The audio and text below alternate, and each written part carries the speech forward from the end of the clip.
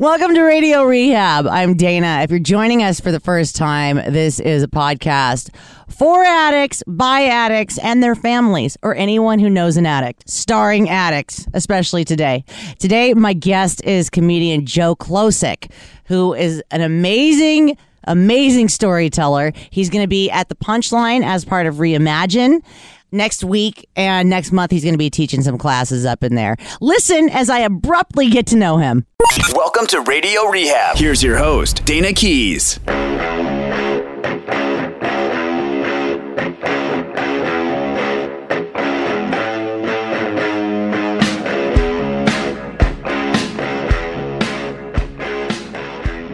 Well, Joe, welcome to Radio Rehab. Thank you.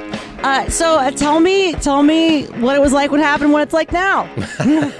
Just right to it, huh? Yeah, right to it. Wow, what it was like. I mean, it was pretty horrific. Obviously, I had some sobriety time, and I had about 4.5 years. Oh. And I went out, and at the time, I did not realize it was going to take me 15 years to really come back. And in that 15 years, I had some stretches of sobriety, mostly white knuckle kind of sobriety, nothing very lasting. And it just got worse and worse and worse, just as you hear. The last 5 years, obviously, is when it got really bad for me. And I was in a relationship and essentially took her hostage. I thought, hey, since you have the job, you can just keep paying the rent and buying groceries and shuttling me around to the few remaining gigs that I still have booked. And I will contribute nothing financially and continue to create problems in your life. And I ended up where I was a shut-in. I only communicated with the outside world through Facebook or email. People would call sometimes on, we still had a landline, and I wouldn't answer it, because I would be like, oh my God, I don't want people to hear that I'm drunk. It's not even noon yet. So yeah, I mean, I don't want them to hear me slurring my words, but at the same time, I would also be like, oh, I'm so lonely. And then I couldn't answer the phone, I mean, it was that kind of normal level of crazy. And I would only leave to go to the liquor store and meet my drug dealer. And that was pretty much my social interaction. Didn't have a car anymore. That got booted and taken away by San Francisco. Didn't have a cell phone. Well, I still had a cell phone, but it wasn't connected to anything. But I would still walk around pretending that I had a cell phone, right? Sometimes talking on it, just to avoid any possible interaction with other human beings, because I just needed to make that 1.5-block trip to the liquor store and 1.5 blocks back up the hill, and I would get in and I would just be like, oh my God, that was exhausting and terrifying. And just drink. And yeah, I mean, eventually I started to steal money out of her purse. You're literally telling my story. Yeah. But I mean, but it wasn't a she, it was a he. Yeah, but yeah. Literally, yeah. I mean, yeah. And same. And she would occasionally she would go like, "Hey, did you see? I thought I had another 20." And I'd be like, "No, I don't know where it is. Let me help you look for it." Yeah, classic. Totally. I mean, there was actually one time she came home. She's a Pilates instructor, and she goes, "Oh, they had to fire a girl who was working at the front desk because they caught her going through everyone's purses in the break room." And I'm like, "Oh yeah, it's got to be her." Oh yeah, clearly. So that gave me an out for like 3 months of bad behavior, and then again I would do it, and basically I was gaslighting her. I'm like, "Oh, I know I wouldn't do that," and she believed me, which was horrible. I burned all my bridges. I'm stand-up comic, and I was not showing up to gigs. I wasn't actively looking for gigs. When I was bothering to go to a gig, it was pretty much just me being drunk and incoherent, which is great if you're famous because everyone can talk about it. But if you're, somebody that people don't know and you're being hired, it's like, whoa, this is... In fact, one of my bottoms was I came out of a blackout on stage at the Punchline. And if you're going to come out of a blackout, Whoa. don't do it in front of an audience. Right. It's very weird feeling. And then the next day, I got a call from the woman who is manager of the Punchline, who I've known forever. And she said, hey, yeah, you can't come to the club anymore if you're drunk. So I was basically being told, hey, we love you, but don't show up. And because of social media now, there was all of this stuff like, hey, who was that guy? Why would they let him on stage? What the hell was that? You know, the whole thing. I was embarrassed. I was ashamed. And I'm like, fine, you know. And then I couldn't show up sober. I would show up and they would just go, Joe, you can't come in.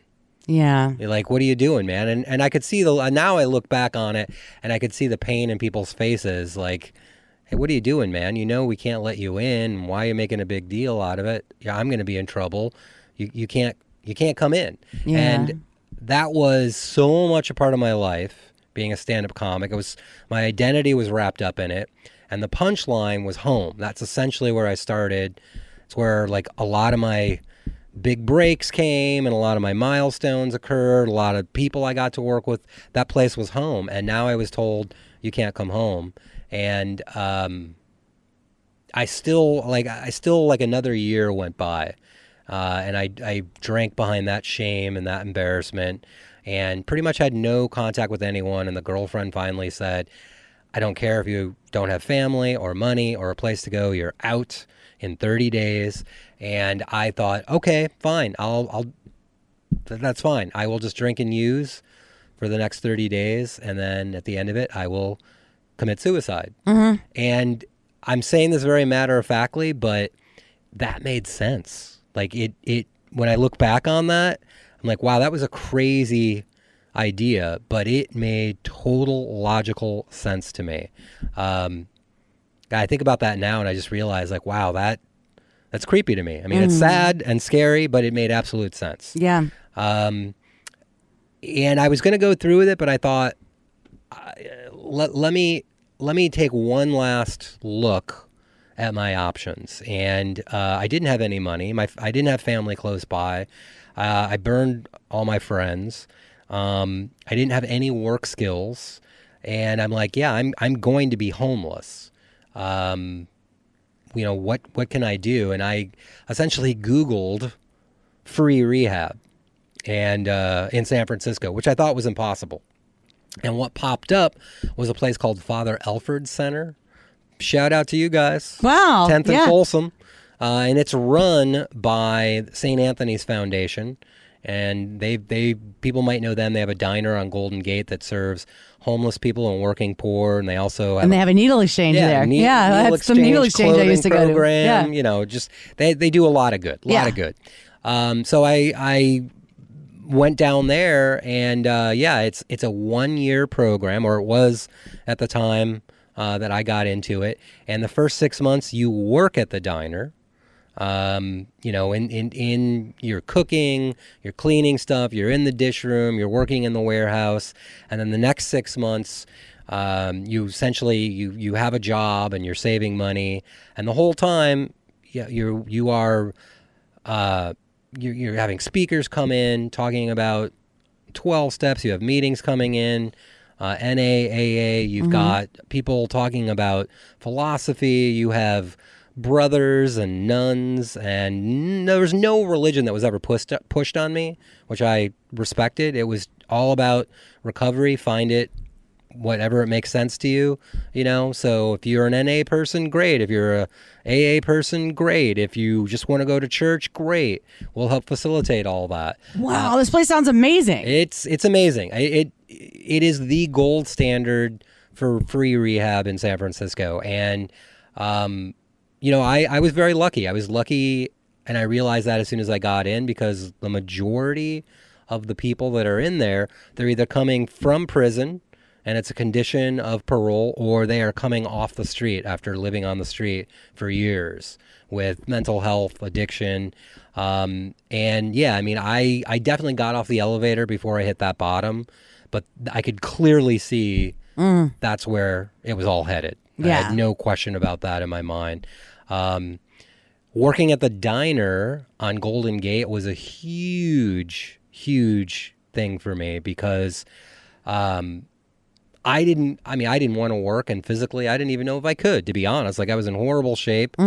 And suddenly I'm in a dish room and I'm scraping food off of trays that a homeless person didn't want. And that is humbling. Oh, God. You know, when it's like, here's all the trays, like a guy who's only going to eat this today sent this back. You have to scrape it off and clean it. And, you know, there were definitely moments where I was like, man, I am better than this. And I remember once a manager hearing me say this, and he took me out to where the line is of people forming to get their trays of free food. And he goes, yeah, look at all these people in line. You are better than them. Remember that. And it was a very humbling moment because you look at the people that are lined up and they have profound physical issues. They have obvious mental health problems on display. They've got substance abuse issues. They're in ratty clothes. They don't have shoes or shirts. I mean, I realized in that moment, like, yeah, I'm really lucky. I'm one of the lucky ones. And yeah, I'm scraping food off of a tray, but I have a bed to sleep in tonight. I have a warm shower that I have. I have 3 meals that are going to be provided to me. And the whole time I'm in recovery. That place saved my life. There's just no ifs, ands, or buts about it. It saved my life. And I think the idea of doing service right away for those who are more unfortunate than you, huge component to my program. I ended up getting a job there. First, I was paid to be a dishwasher. And, you know, they saw that, you know, I would work with I was just working with the guys and talking to them. And that's the first position everybody would work when you would come into the program. And for a while, I'm like, why are I not advancing? Why am I stuck as a dishwasher? And they're like, well, you know what? You're good as a dishwasher, but you're really good with the guys that are coming in and are new. Like, you're actually helping them transition into this, and we kind of like you there. And I'm like, well, is there a future in that? You know, am I like just a dishwasher whisperer or something? You know, like what? And they're like, well, you know, let's see what happens. Position opened up for a job coach. And I was just like, is it going to get me out of the dish room? Yeah. They're like, yes. I'm like, all right, I'll do it. And that is basically a more formalized version of what I was doing, you know, helping guys deal with the issues around having a job. And a lot of people take for granted having a job, and a lot of the issues that we just like, my boss is a jerk, I got to handle it. You know, they don't have that emotional regulation. They haven't learned it yet. And when you're new and you're detoxing and emotions are this new thing you have not experienced in a long time, people would go off on their boss over nothing, or they would just decide one day, like, I'm not going to do this. And you had to talk people you know, off the proverbial ledge, sometimes literally. And you also had to deal with people relapsing in the middle of their shift, and you had to deal with people dying and, you know, getting Narcan into them. Wow. I mean, yeah, it's the whole thing. I mean, it's an HBO series waiting to happen. God. It's all right there. And then another position opened up, which is, now I am part of a 5-person team that is designing this new curriculum based around positive psychology that we're going to teach to groups of men and women who are new in recovery. And the whole idea is, hey, you spend 40% of your life at work, and we want you to have a meaningful life. So how can you find ways to put meaning into your job and then eventually end up with a job that provides you with meaning? Like, your recovery should not be the only thing that's meaningful. Why can't you have meaning at work? Even if you're just the guy cutting carrots, do the best job of cutting carrots. And if you do that and that attitude continues, you'll probably end up getting advances in the company and moving on, and eventually you will end up getting a job you probably really love because you did everything with meaning. So that's pretty much what it was like. And I'm doing stand-up comedy again, which is kind of awesome. I did not think that was ever going to happen. I thought all the bridges were burned, but the punchline, when they were in danger of going out of business, and the same woman that called me up and said, hey, you can't come here anymore, called me up and said, would you like to be one of the people that talks at City Hall for us to try and help us stay in our location? So it went from, don't show up to, thank God you're back on the scene. We love you. And will you please help, now save this place that you love? Oh, that's so cool. Yeah. And I've done amends too. Like the woman my ex-girlfriend, we're pretty good friends. We talk at least once a week. Sometimes we have dinner together. She tells me about all of her boyfriends that she's attempting to date. And I'm just like, oh my God, you have problems. Right. I approve of none of them, but more power to her. And I've started paying her back. I have a payment plan with her for, figured out how much money I stole over a 3-year period. Right. And have a payment plan with her. And I'm, giving that back to her. And, life has worked out ridiculously good. That is so awesome. That's really, really good to hear. That's pretty much, it's different parts and different years, but my story was pretty much the same way, is that I had like 3.5 years, and then I went back out, and it took me 10 years, and by the end I was trying to kill myself, and it wasn't working, and it was just like, Did you feel like you wouldn't come back in because... I just felt like, man, I knew how much work it was going to take. Yeah. And the shame. Yeah. Oh, huge shame. And now, now that it's like we both got some time under our belt, we can both see that there is no shame. We're rooting for that guy to come back. It's like, it's all we want. Yeah. But when you're out there, it's like, maybe it's just the disease that's so loud in your head going, it is, you totally. Can't go back. They're going to hate you. For me, it wasn't even so much about they were going to hate me. It was more about I hated me. Yeah. And that voice was so loud in my head about, man, you really screwed up and you are so far gone. You've burned everything in your life down to nothing. Nobody, that was another thing about working at the diner. Like eventually I would show up and the chefs were like, hey, Joe, it's good to see you. And it had been so long since anybody was happy to see me. Right. So it's like, oh, that feels good. Like, they're happy to see me. And I rediscovered my Midwestern work ethic, like, oh, that's right. I can do something that I don't like doing, but I can do it the right way because I know it's not forever. Right. Like that was a big lesson that I had to relearn too. Yeah. And it's also humbling, like what you said. Extremely very humbling. Extremely humbling, yeah. I know I have a friend in the family who was like a band manager for really famous 70s and 80s rock stars and ended up in prison and was in like his job was like cleaning the sewage system or something where he went from being on tour and at the Grammys and whatever, and he's down there like literally shoveling shit. Yeah. It's like... Yeah. Oh, no. I felt... I spent 2 months in Shanghai, China, doing stand-up comedy. I was the first American comic to have a residency at the first full-time comedy club in mainland China. And I remember thinking to myself, like, yeah, I was on tour in China. Now I'm Scraper 2. Right. In the dish room. Not even Scraper 1. Right. Scraper 2. Yeah. I had to work my way up to Scraper 1 in the dish room, but I was on tour. What did I do? Exactly. And that beating myself up like that was a really loud voice that took a long time to go away. Oh, yeah. And like the guy I was just talking about, he's got 37 years now. Wow. It's like I feel like people who do things that are humbling and who let go of, don't you know who I am or who I used to be? Because the people who are, don't you know who I am? Like, they don't stay sober. No, they don't. And it's unfortunate. Like, you see a lot of like famous actors and musicians like really struggle. They have a hard time. Yeah, because they're somebody and people kiss their asses. Yeah. And that's not healthy. No, we know from the literature, humility is a huge component, and when so much of your identity and your business is wrapped up in your ego, that's really, really hard. I feel like I have discovered a new depth to my sobriety because I've had to let go of so many ideas about this is who I am and this is how this should work. I don't compartmentalize my sobriety anymore.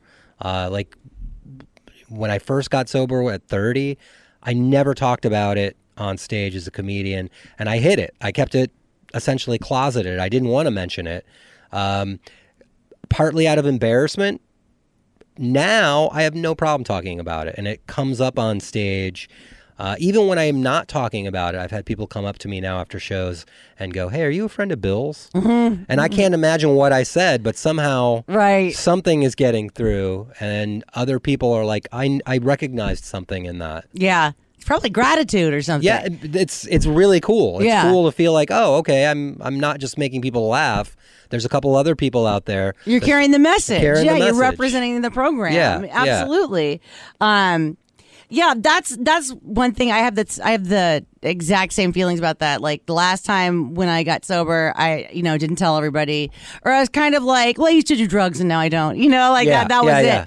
But now I am so out in the open because it's like I can't be in hiding. Like I cannot be in the shadows. It's too dangerous for me. Yeah, no, amen. Yeah, like at the radio station, like, there would be all these events where there'd be free booze. Yeah. People would be like, do you want this? And like the second time they'd ask me, I'd be like, yeah, I'd love that. And I'm going to be smoking crack with toothless hookers come 2 a.m. if I drink it, because that's what I do. And they were like, okay, that's, people were always like, that's just way too much information. And I made a couple people like never want to talk to me again. But it was safe for me. Everybody knows she can't drink. And like that was something that was very important. Special thanks to comedian Joe Klocek for being on the show. You can find him on all the socials at Stand Up Joe. Our socials at Radio Rehab Dayna, Twitter, Instagram, Facebook. You get the picture. Join us tomorrow as we talk about the first time Joe tried to get clean and sober. Thanks for listening. Keep coming back.